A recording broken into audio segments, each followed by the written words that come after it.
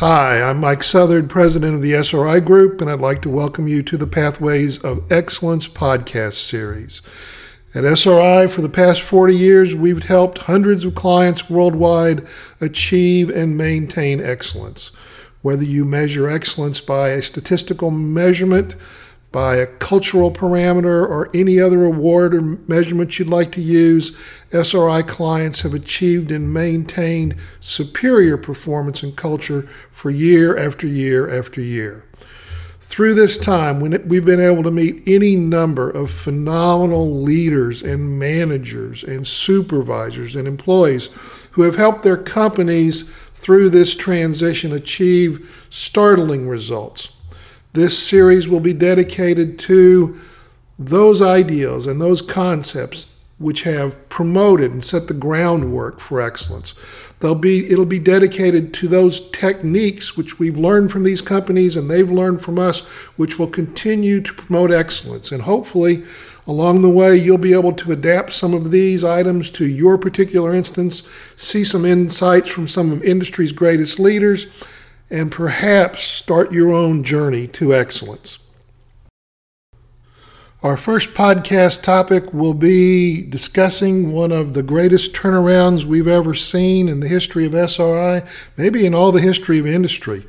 We've had a client who was losing a tremendous amount of money. They had injuries, environmental incidents, mechanical integrity failures, you name it, any number of problems they had. A new VP came in with a new approach and took some of the same people that had been working there for years and managed to effect systemic change on a very large scale. With us today to discuss these changes are Mike White and James Bond, JB as we call him. Mike is a senior executive in chemical and process industries, having worked for Exxon, Lyndell, Sunoco, and TPC. JB is a highly accomplished manufacturing specialist with over 20 years' experience in the steel industry. He's served in all capacities from the entry-level position through facility manager, production manager, fleet manager, performance improvement manager, all the way up through corporate safety positions. He has a diverse knowledge of operations management and manufacturing and construction projects. And when we first met JB, he was the production supervisor at the plant we'll be discussing today.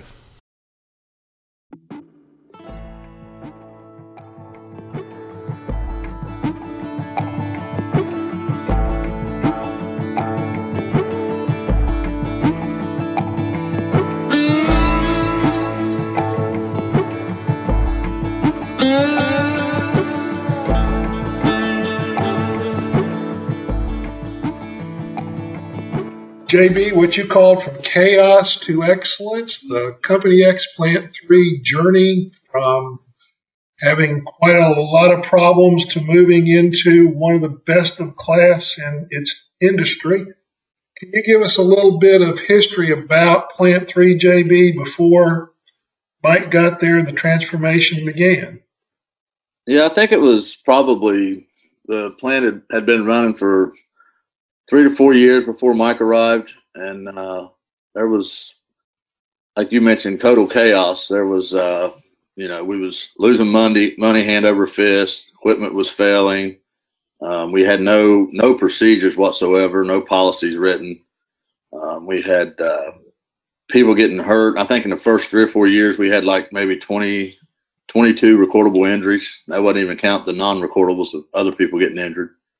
Environmentally, we wasn't performing well. It was just total chaos, early on, but prior to Mike arriving and bringing his leadership team in. So, Mike, what did you find when you got there to Company X and to Plant 3 specifically? Well, to kind of echo what JB said, I mean, even though it was only maybe a 3-year-old plant, it looked really old.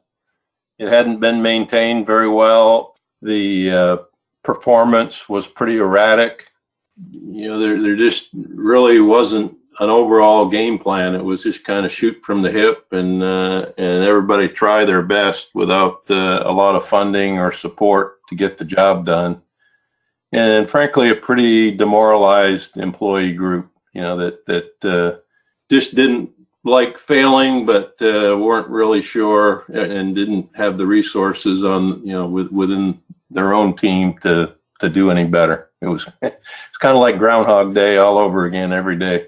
And Groundhog Day wasn't a good day. Yeah, that's a good thing to mention is the morale at that time.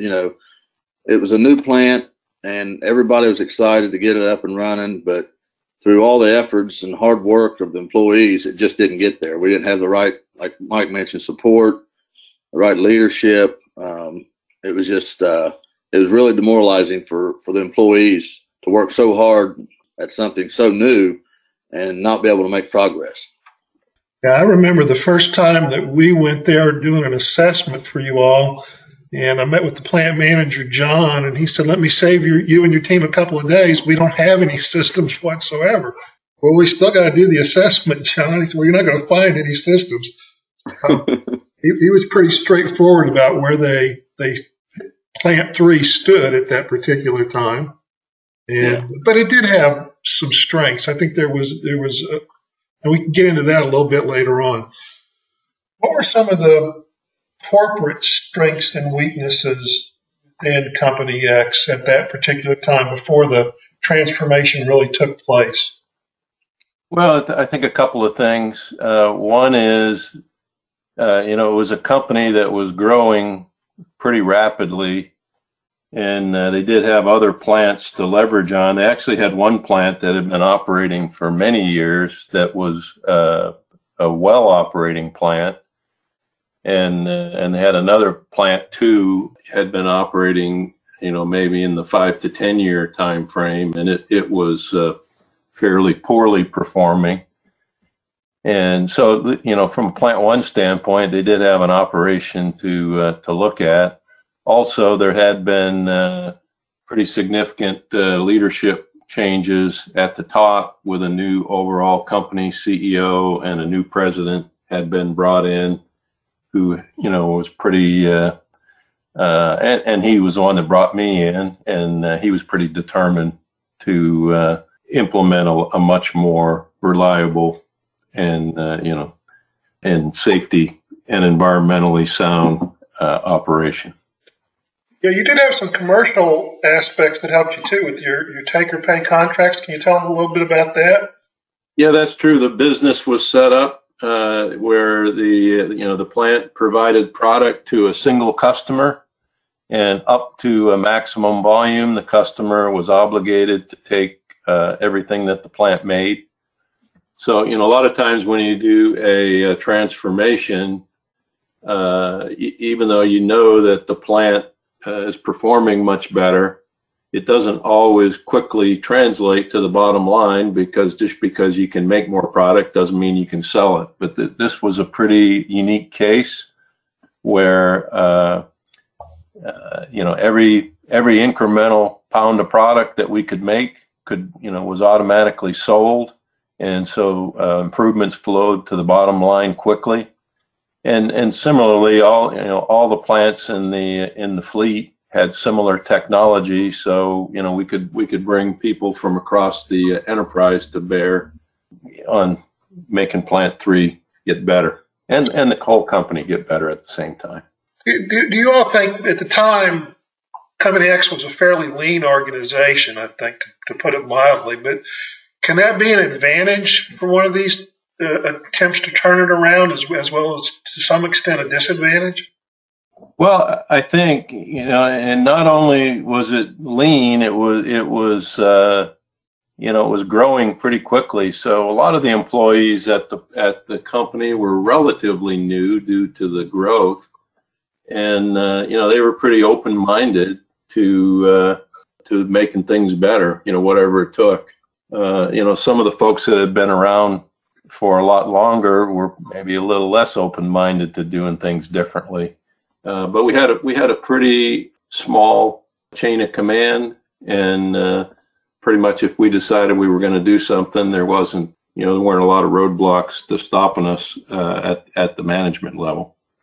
Yeah, I think that always helped a lot. That the bureaucracy wasn't there at that point. It eventually got there, but there wasn't much there. It was pretty nice that once the turnaround began, I'd fell into that production manager's role, and I had a direct tie to Mike as a VP. I could talk to him anytime I needed to.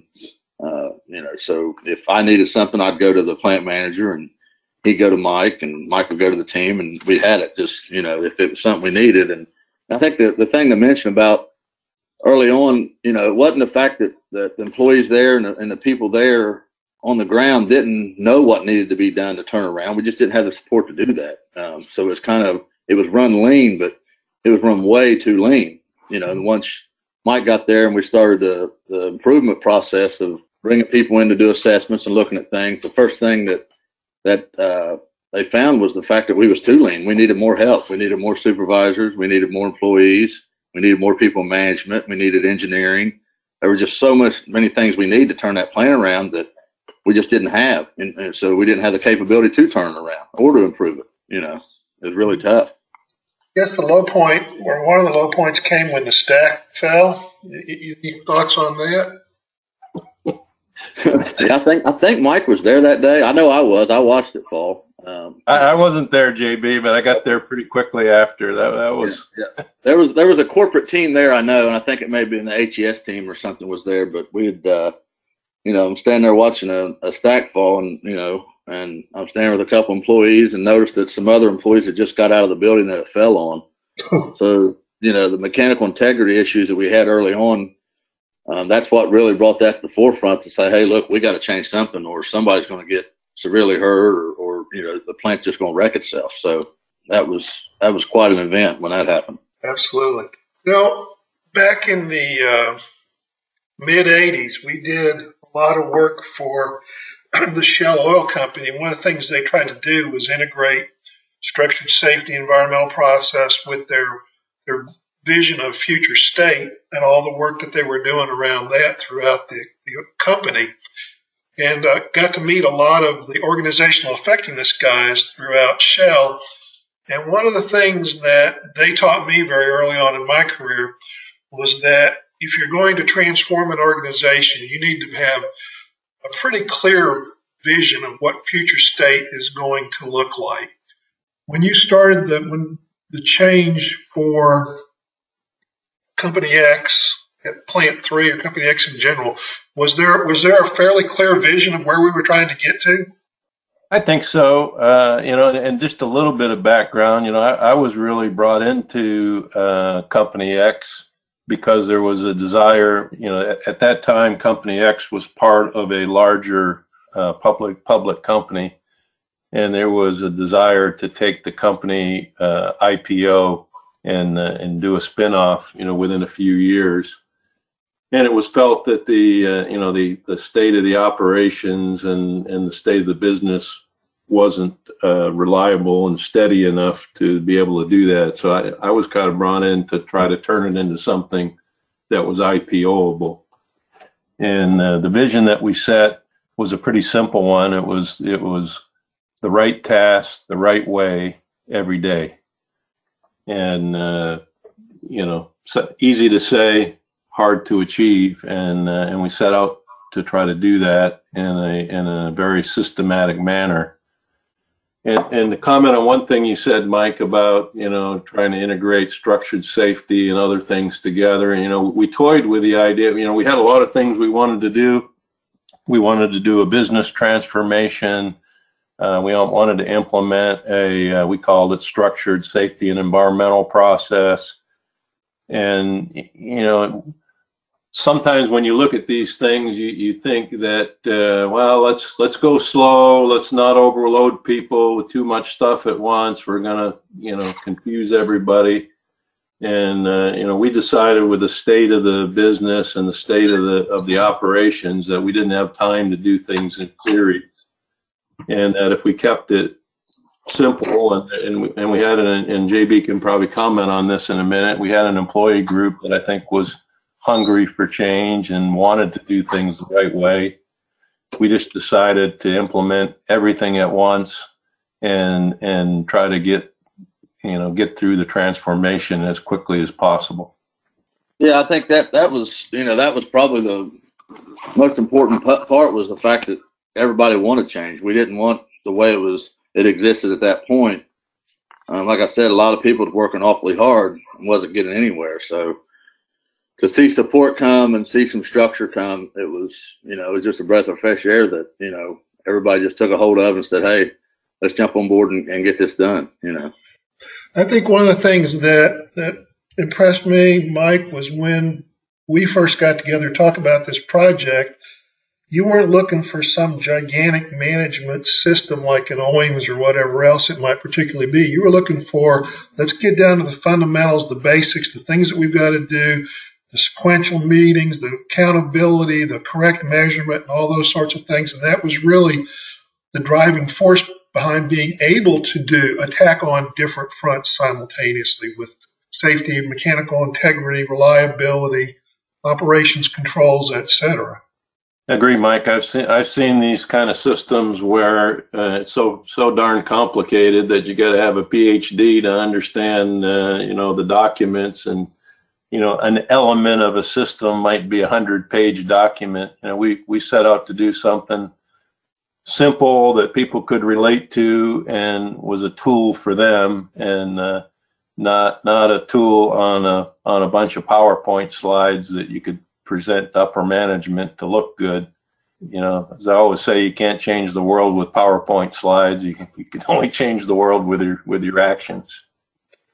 So JB, when you get this plan that we're going to get better on all fronts, we're going to do it quickly, and we're going to do it all at one time, how did that go over at Plant 3? Well, I think that initially when he brought the operational assessment team, they came in with, it was a third party Mike had brought in. And the good thing about them is they work hand in hand with everybody. So as a production manager at the time, I had people with me and we had daily meetings of what we was assessing, what we need to do. So they went through and identified all the things that we thought we needed to do to make the improvements. And then come up with this operational turnover plan that they gave to us. And that's where the accountability, the roles and responsibilities and things, all that come into place. And for me, as a production manager, I'm looking at it and I've got, 6 or 7 supervisors and around 80 employees there that in operations that was managing at the time. And we're seeing this plan and I'm looking at it. And then what really sunk into me was I had my name, it was right there on the turnover, and over to the right, it showed, I think, like $45 million. And I was accountable for that much EBITDA, for the year. And, that's where I kind of seeing that and thinking I've got all this responsibility, which that was probably 90% of the potential EBITDA for the plant. I'm looking at that and thinking, that's a lot of responsibility, but I was already geared up and ready to drive it. And they put metrics in place for us to review and to make sure we get better and to measure us.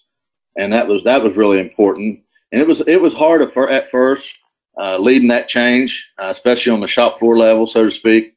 But I think once people started seeing the improvement and seeing things get better, if it was just day to day, we've seen gradual improvements by the changes we was making and implementing. Everybody started to get on board and it just started snowballing. And once they seen that and it built some trust among those demoralized employees, it really just started to grow. Like I said, it was a snowball and it just started rolling. And every day we started getting better. And the turnaround we had from one year to the next was absolutely unbelievable. And even though I was responsible for that much money to deliver, I think I delivered maybe 20% more than that on top of that. So that was rewarding. And we just kept getting better, day after day, month after month, year after year. With those structures and that support, things got better. When JB talked about an assessment team, that team did have a couple consultants. It was really made up. We took the most knowledgeable person at every one of our other plants, put them on the team, and told them that they were implementing a strategy not only to improve Plant 3, but that they would use at their own site to get better. So everybody had skin in the game, and really by bringing, and it was a demonstration of management commitment to pull all those people away from their own sites, but the power of that group working together, along with people like JB and he mentioned the plant manager John, really really made a profound impact. Both of you talked a little bit about the importance of management's commitment. How was that demonstrated? How did we go about from the CEO to the president, Mike, and then you through your line organization? How did we demonstrate that commitment to improvement?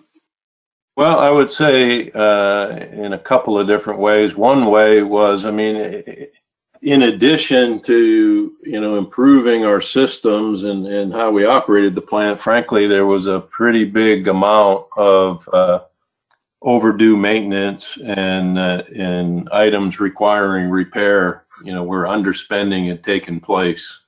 And we ended up committing a pretty significant amount of maintenance and capital to get the plant back to where it needed to be.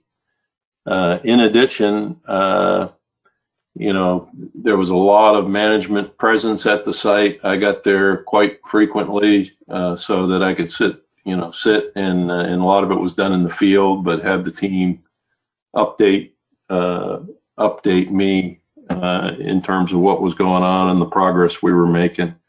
And as I said before, just pulling together the team that we did to dedicate, I think, showed quite a bit of commitment. Talk to me a little bit about, each of you, a little bit about Company X's approach and Plant 3's approach to accountability. Nowadays you tend to see a lot of people that want to soft pedal accountability, and they don't really, they either take a draconian approach of firing people or a too soft approach of letting things go. Is adult accountability really a critical portion of this story?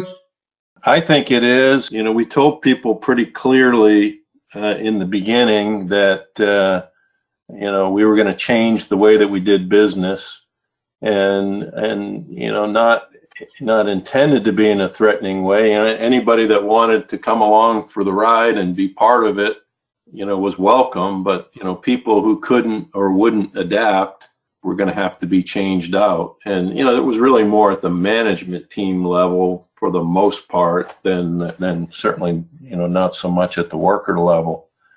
And we followed through on that. We did have to make a number of changes. Sometimes people didn't necessarily leave the company, but they went to a role that they were better suited for. Yeah, I think that was probably the important part is, with leading change, there's always that change curve. So you got those people who defend the past, and then you got change leaders, and you got to get everybody over that hump, get your majority to where they're going with you.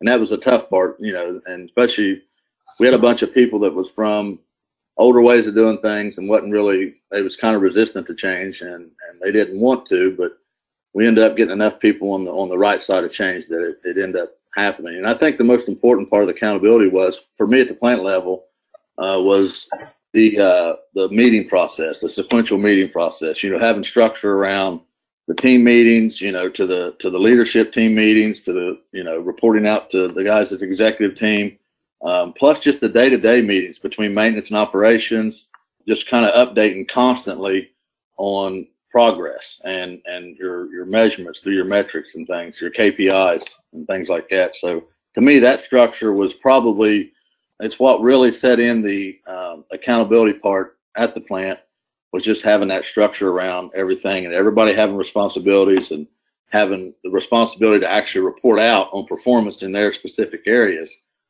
Me as a production manager, I didn't want to have to report poor numbers. I wanted to do my best to when I come to a meeting and say, hey, look, here was the target and here's where we was at. And I didn't want to be below target. I want to be at or above, constantly. So I think that structure is what really set in accountability. And, and if we had daily meetings at the team, we had a weekly review meeting, and then we'd have monthly meetings with the executive leadership team. And I think that was really important to know that everything went up, was reported up, and then anything we needed, we got, and the support came right back down the ladder. So that was really important, I think, as far as the accountability part of the plan and leading to a success.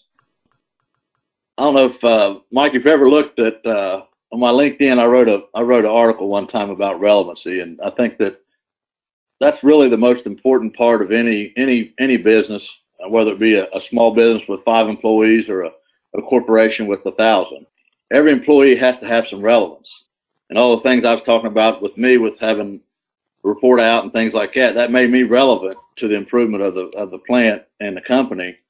And it's so important that, you know, I don't care what your job is for the company, you got to have some relevance to it. And it has to be recognized from leadership to let you know that we know you're relevant, you know, so you'll perform even when I'm not there looking over you or following up to ask you questions. You're going to do the right thing just because it's the right thing to do. I think that's the most important part of a company, is to make sure that everybody feels relevant. And during that change time there, everybody was relevant, you know, to the change and to improvement. And that was, to me, the most important part. And, you know, the longer I've been in this business and working with continuous improvement and things like that, I think that relevance is the most important thing you can do as an employer, is make sure your people is relevant. I was visiting Plant 3 one day, you know, during the transformation, and I asked JB how it was going, and he was just bristling with enthusiasm. And he said, you know, Mike, I used to be a shift supervisor, but now I'm a businessman. And I thought that was one of the most awesome comments I've ever heard. You know, he went from being a supervisor to being part of the business and helping the company make money. Yep. Absolutely. Well, you know, you talked about all the meetings and making things purposeful and the discussions about improvement. Measurement had to change quite a bit at Plant 3, didn't it? I mean, we weren't really measuring a whole lot at the start, and then you came up with the key performance indicators. Tell me a little bit about how you picked those and what the nature of it was and how often they were reviewed and on what cadence and that sort of thing. Let me kind of start with that. You know, I think one of the most important things, part of this change, was we had very clear measurements of success, and we use visual management to track that progress. You know, with the employees taking a marker in their hand and writing on whiteboards versus some engineer calculating a bunch of stuff. And you know, the front end of Plant 3 is a batch process. At any given time, you have 200 batches in process that take 48 hours to complete. So the goal was to make 100 batches a day. And, you know, we looked at the historical data when we started the transformation, and it was all over the map. And so the whole company became focused on, you know, how to make 100 batches a day. And, you know, the company supplied whatever capital was required to make that happen. The employees all got behind it. I can remember sitting in a board meeting, getting a text from a group of employees so excited that they made 100 batches the day before. And, you know, that when that kind of thing's going on, you really have something. And then the second phase became, once we got to the 100 batches, and it became, how do we make sure each batch was of maximum size? But, you know, that crystal clear understanding of how, you know, whether we did good or bad every day, I think made all the difference. You know, maybe you can add some comments to that, JB. Yeah, I think that 100 batch day, I was there, and, you know, we clocked it from midnight to midnight is how the batching went. And I remember it was 11:59, and we had a shift change at 12. And my brother actually was there. He was a supervisor that was coming on, and we had that batch on the machine, taking it to finish it out. And typically we would stop and let the operator switch out, and I wouldn't let it happen because that 100th batch was there on my shift. We still had a minute to go to complete it, and and we did it. And honestly, I mean, that was probably, I mean, and 25 years I've been around the steel industry, that was probably my most satisfying moment, was to do that, you know, because all that hard work and all those hard years of, you know, blood, sweat, and tears, you know, came to fruition whenever we got that 100th batch in that 24-hour period. You know, like Mike said, after the fact, we whittled that down, getting to where we had the maximum amount of batch in the least amount of time, and it just continued to improve from there. But that was to me, was one of the high points of my whole career was that night. I remember, like as Jeffrey and the employees that were involved there, still to this day, remember that. You know, it's stuck in their mind as well. Two more quick things I want to get to before we get towards the end of the journey and the results. One of them is you start to have best practices that you're finding at the different facilities? Mike, you want to talk a little bit about how you shared those best practices, and JB sharing the best practices from Plant 3 to other facilities and vice versa? Yeah, I mean, sometimes best practice sharing is a series of meetings where everybody, puts all the ideas on the table, and sometimes those are followed up on, sometimes they aren't. This was more of a living thing. Again, when we made this dramatic transformation at Plant 3, we had people from all the other sites there helping, so they were part of it. They saw it. The goal was that they would believe in it and bring that back to their own site. We then, once the Plant 3 transformation is done, we had a similar effort at each of the other sites, not to the same extent because we largely had the methodology implemented, and we had Plant JB did a big part of this, but we had Plant 3 personnel that went to the other sites. It was like everybody implemented this best way of doing things together. So it wasn't really a handoff from site to site. Everybody did it together. Yeah, I think that's probably the most important part. Is we captured those best practices, we communicated them, and we implemented them everywhere. And it's just become the way we do business, the way we did business as a company.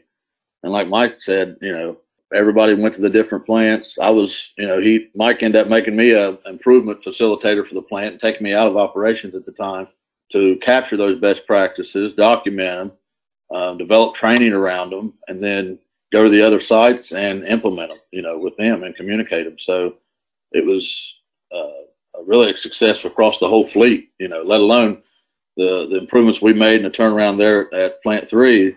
It's everywhere else got the benefits from it as well. It has become just the way the company does business. There still was a little bit of competition between the facilities, though, if I remember. Yeah, it was. It was competitive, but it's just. It was all as similar as they were. They also was different, And Plant 3 was probably the most complex for many different reasons as a plant. But so we knew if we tamed that plant, then the others would just be easy, in comparison. But I would call it a healthy and friendly competition, and not a competition wasn't done in an unhealthy way. Right. Because we all worked together and helped each other. I traveled to all the plants and worked with everybody, and there was never not any resistance at all. There was just good communication among everybody. One of the buzz topics of this last year and a half, 2 years throughout industry has been the concept of human error reduction or human operational performance and so on. And what we found at SRI is that some of our best clients historically have always embraced error. They don't try to get people to hide it. They don't punish people for saying, hey, this anomaly or this error occurred. They encourage finding out what went wrong so they can make it better. Was that part of the Plant 3 journey? It was. Error is a chance to learn. There's nothing wrong with making an error as long as you don't make the same error over and over again. So, if you treat an error as an opportunity to punish the guilty, then things are going to go underground. If you look at it as an opportunity to get better, people will be open about what happened, and everybody work together to make sure it doesn't happen again. So on the other hand, if somebody blatantly disregards procedure and doesn't follow a clearly accepted rule, then there should be some punishment for that. So the way I look at it is, if you look at what somebody did and conclude that most people would have made that same error, then that's a learning opportunity. If you look at what happened and you conclude that virtually everyone would have done that properly and this person chose not to, then that's a different situation. Yeah, and I think those were few and far between. I think we're just the fact that we didn't early on, have any procedures. There's no organization, anything, no certain policies. Once we started getting those things, there was some trial and error, but everybody was understandable that we was going to make mistakes, people were going to mess up, and we just wasn't. We was there to hold them accountable, but we wasn't there to hurt anybody, you know. And you know, the old thing with employees is you want to change behaviors, not employees. And I think that's what we was looking to do, is just change behaviors, get people doing things the right way, and then get them used to doing the right way, where it just became habit strength, second nature, whatever you want to call it. And I think that the accountability was there because they held themselves accountable once they had something to follow. And most of the time, people just, they don't care to do the work. They just want to know what they're supposed to be doing and how they're supposed to do it. And if there was failures, it was more on the leadership side or the supervision, to where we failed them by not instructing the right way or having the right procedure in place for them. And I think that's where the engagement into the workforce is kind of like the real stage 2 of the improvements there at the plant, to where we actually had their buy-in. You know, they was there to help developing procedures. You know, we actually had brought a entry-level employee that had some certain computer skills, clerical skills, and plant knowledge, and they actually worked directly with me, and we wrote procedures for the entire plant. So we had everything. We did it with people, you know, like I said, myself, I was an entry-level employee at one time, so we was writing the procedures because we'd actually done the work, and it made them to where everybody accepted them a little bit better. It made it a whole lot easier implementing them because they knew that they was written by people that actually had done them before. You both talked about accountability and holding people accountable. If I remember, Plant 3 had 100, 120 people, something like that. How many folks did we have to let go in this change? Was it a small percentage or a significant amount? I think if you count them on one hand, it would probably be too many. And mostly members of the management team. Yes. So I think that's an important point that we need to get across, is it was essentially the same group of people. They were just being led better. They were being managed better. They had systems and they had resources, and the same people produced some phenomenal results. Can you all tell us what the end result was, what the plant ended up achieving? It was unbelievable. I mean, I've never been a part of anything as dramatic. You know, I think within the first year, from EBITDA of minus $9 million to a plus $35 million. So that in and of itself was dramatic, and it continued to get much better in the months after that. You know, Jay, we talked about 100 batches a day. That went from a superhuman feat, you know, that JB remembers on that night, to a routine. You know, the output of the plant increased significantly. Frankly, the quality of the product, the main customer for the plant customers went from being, you know, relatively, you know, not very happy to being, you know, very happy with the performance of the plant. And, you know, the safety and environmental performance of the plant was dramatically improved. You know, I've been a part of a lot of different transformations in my career, and I've never seen anything as dramatic as what happened at Plant 3 in such a short period of time. Yeah, that 1 year span was it was amazing, a turnaround, and it took a lot of work even once we started implementing things. And I always tell this story of, you know, I was production manager at the time, had 6 or 7 supervisors working for me, and I can remember there was 1 month prior, I think it was May, the month of May, 1 year, I had worked more hours in that plant than I ever did. And that was during all this change. And in that month of May, I worked more hours than I ever did for the previous 4 or 5 years. And then in the month of June, I worked the least amount of hours. And something I'd learned through the change process and implementing all these best practices was the fact that everybody needs to know what to do as far as roles and responsibilities. Well, I actually sat down the month of May during all those hours of working and wrote roles and responsibilities for the supervisors. So I implemented them June 1st after I'd written them, and therefore it took a big load off my shoulders of what I was trying to do, to where I spread it out and we all did it together, you know. So that finally sunk into me about how important structure is, how important standardization is and organization, and how much it can help you make things manageable. Me at that time was, you know, I scored as a very high driver type personality, and I was trying to do everything myself, which, you know, even at the time we had an operations manager, and probably the most important thing he ever said to me was, hey, you can't do all this yourself. And when he said that, that clicked something in my mind. And I thought, you know what, he's right. I got to try to help educate everybody else and spread it around. And it was such a drastic change. That from one year to the next was unbelievable. And even for the next 3 years, I think, things just went up. You know, it just gradually got better. You know, just talking about that EBIT, it increased by 20% every year for the next 3 years.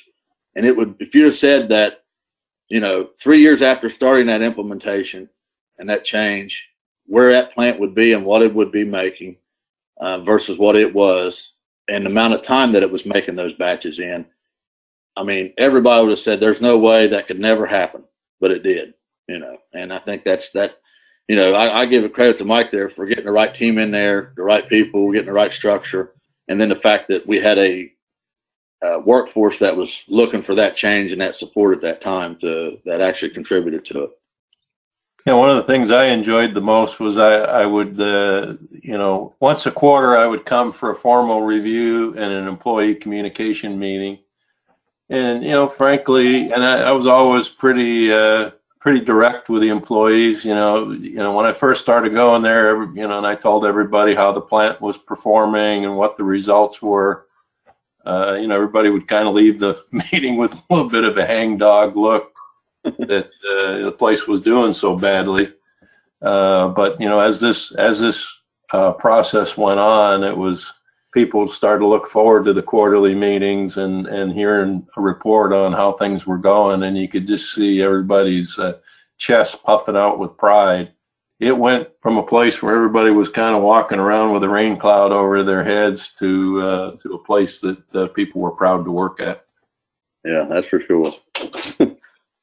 Well, gentlemen, I want to thank you for your time. It truly was something special, something that I'm glad we got to be a part of. We always appreciated that. And to see that transformation was a truly spectacular thing. I know it took tremendous effort on both of your parts and any number of other people, but it made a big difference. I mean, you were recognized within your industry as being one of the best facilities out there, and you sustained it for a number of years. So congratulations on what you did, and thank you for your time. I think one more thing I want to mention, Mike, before we go, is just the fact that we talked about operations and EBITDA, but the safety improvement was unbelievable. Like I said, we'd had 20-some injuries in the first 3 years.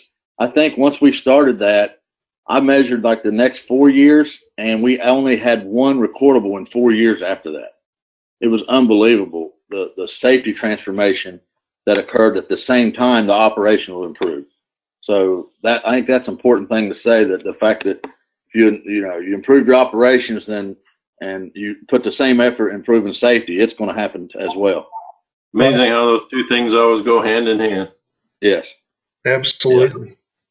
Yeah, and SRI is a big part of that. Well, thank you so much. We appreciate it.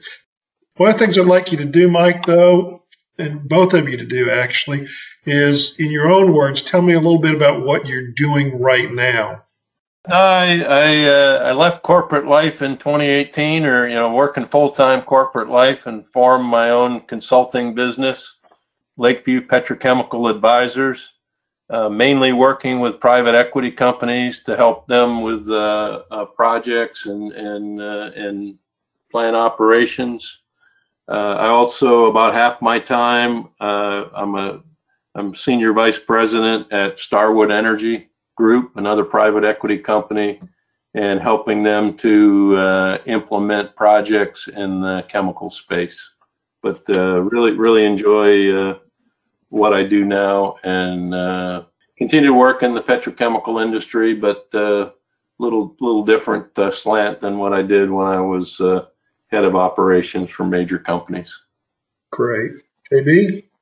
Yeah, I'm still in steel manufacturing working as a supervisor, and I just recently I was a general manager at a big car lot for a while, and also have a purchasing company that I do a lot of real estate investing. I invest in some other things too, but that's pretty much what I'm doing right now. Well, I'd say both two of you are two of the most talented people that we've ever had the opportunity to work with. So we've greatly enjoyed your friendship and the ability to work with you. It's been special for us.